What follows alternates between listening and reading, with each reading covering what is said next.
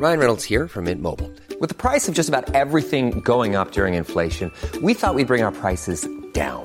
So to help us, we brought in a reverse auctioneer, which is apparently a thing. Mint Mobile Unlimited Premium Wireless. How to get 30, 30, bit to get 30, bit to get 20, 20, 20, bit to get 20, 20, bit to get 15, 15, 15, 15, just $15 a month? Sold! Give it a try at mintmobile.com/switch. $45 up front for 3 months plus taxes and fees. Promo rate for new customers for limited time. Unlimited more than 40 gigabytes per month. Slows full terms at mintmobile.com. There's never been a faster or easier way to start your weight loss journey than with PlushCare. PlushCare accepts most insurance plans and gives you online access to board-certified physicians who can prescribe FDA-approved weight loss medications like Wegovy and Zepbound for those who qualify. Take charge of your health and speak with a board-certified physician about a weight loss plan that's right for you. Get started today at plushcare.com/weight loss. That's plushcare.com/weight loss. plushcare.com/weight loss. Mojo Mickybo, it was written in 1998 by Owen McCafferty. It's a play set in 1970 in Belfast. And the story is about two boys. They're both 9 years old and they're from opposite sides of the sectarian divide in Belfast. Mickybo was a Catholic, Mojo was a Protestant. And the two boys meet in the park one day and form just a bond and a friendship. An alliance. Yeah. And it's set in the summer and it's just about their adventures over this short space of time with the backdrop of the Troubles. And we play the two kids and then we also play a few other characters in the show. We play the boys' parents and people in the kind of community. And we kind of get little glimpses of what's happening in the world around them. Meanwhile, the boys don't really understand what's happening and we just kind of get to see them play and grow and just have a fun time together until eventually the external factors kind of become too much for their friendship to handle. And I'll not spoil anything, but... And getting into the character of two 9-year-olds, and I suppose when you think about it, children are so innocent and maybe don't see the full, I suppose, what is exactly happening around them. What's that like, getting into that headspace and into those characters?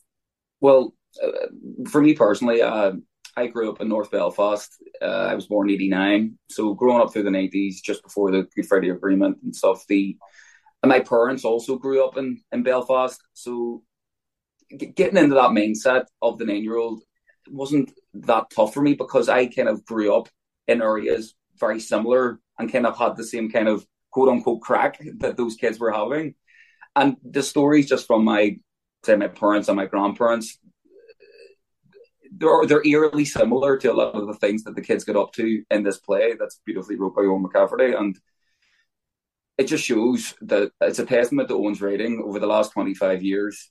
The play was wrote in 1988, that it still resonates to this day. I mean, it not only holds a candle here to Northern Ireland, north of Ireland, whatever you want to call it, it also is universal in terms of the tone, the themes, and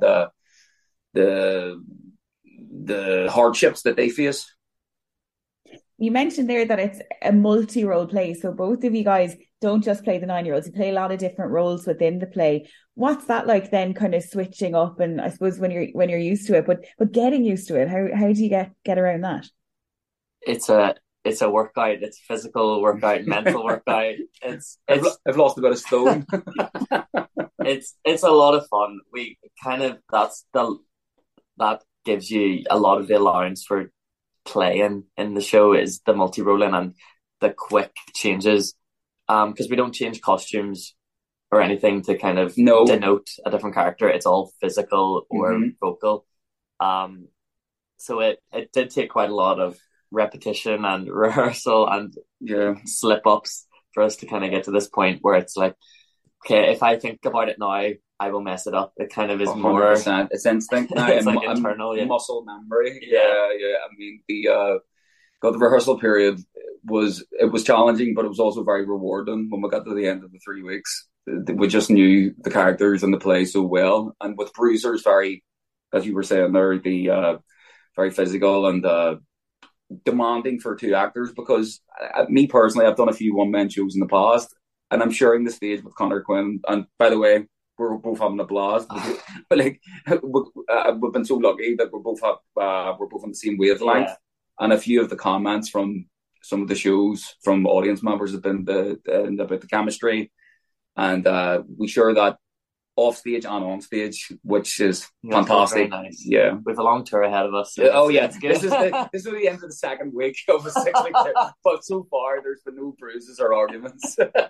And taking it on this tour now, I suppose at a time, you know, the 25th anniversary of the Good Friday Agreement, what does that mean to you? I suppose it brings the subject matter up, and it brings it to all these places that you are bringing the tour to.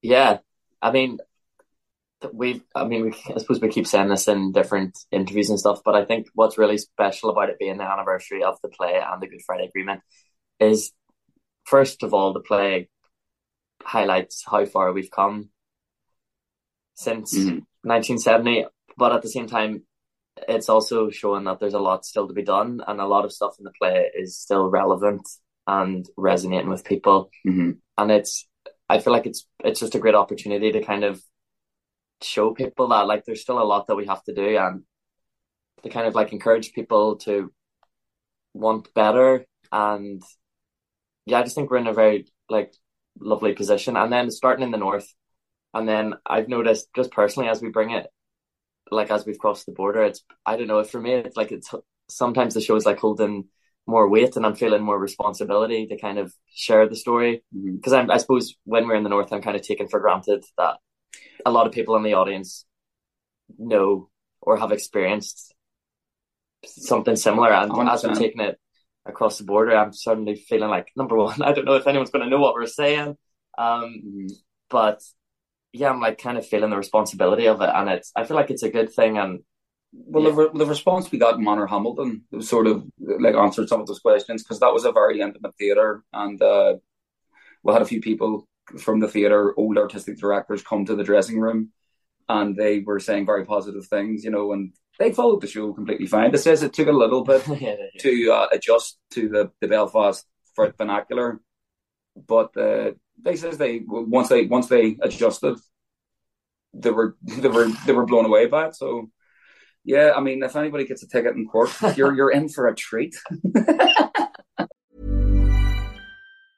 Hey, it's Danny Pellegrino from Everything Iconic. Ready to upgrade your style game without blowing your budget? Check out Quince. They've got all the good stuff, shirts and polos, activewear, and fine leather goods, all at 50 to 80% less than other high-end brands. And the best part? They're all about safe, ethical, and responsible manufacturing.